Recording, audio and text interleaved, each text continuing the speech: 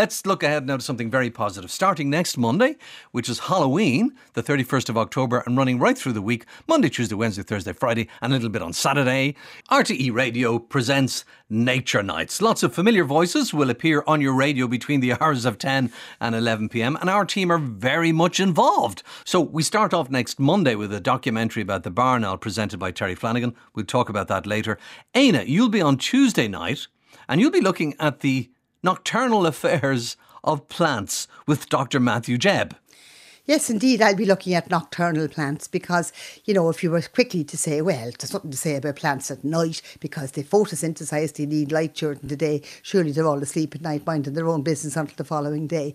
But lots of interesting things about plants at night. I'll be talking about unknowning the daisy. It has this opening closing mechanism which happens at night. You have something, say, like our woodbine, honeysuckle, and it's pollinated by moths, and it puts out this beautiful perfume at night. How does it know it's dark? How does it know to do it? But evolution has been the case where the light goes, the perfume comes, the moths arrive and pollination happens. There are lots of different plants that do interesting things at night. Cacti, we were up in the Botanic Gardens in the Cactus House looking at those. But sure, if I tell you all to you now, there'll be nothing to hear on Tuesday night, so you just have to listen for the rest of it.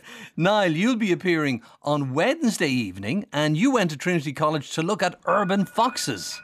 Yeah, I'm really looking forward to that, Derek. I've loved foxes ever since I was a kid. I grew up with urban foxes and suburban foxes all around me, so it's going to be a real treat. I'm not just about the birds, I love foxes and other mammals as well. So I went into Trinity College to learn more about the urban foxes that have made the campus there their home, right in the middle of the city centre. It really is quite remarkable that they're not just surviving there, but it seems absolutely thriving.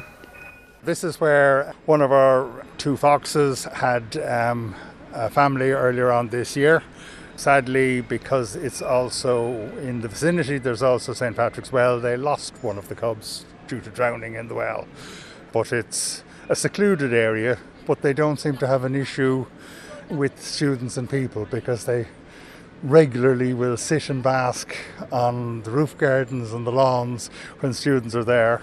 And even when they were learning their ropes and things, they used to climb the scaffolding stairs to the Rubrics building that is still being renovated and spend their time in the attic, and then when the builders would come back in the next morning, they'd be quite happy there beside them when they'd be still kangoing away the old plaster and everything to do the renovations. So they are very tame in the college.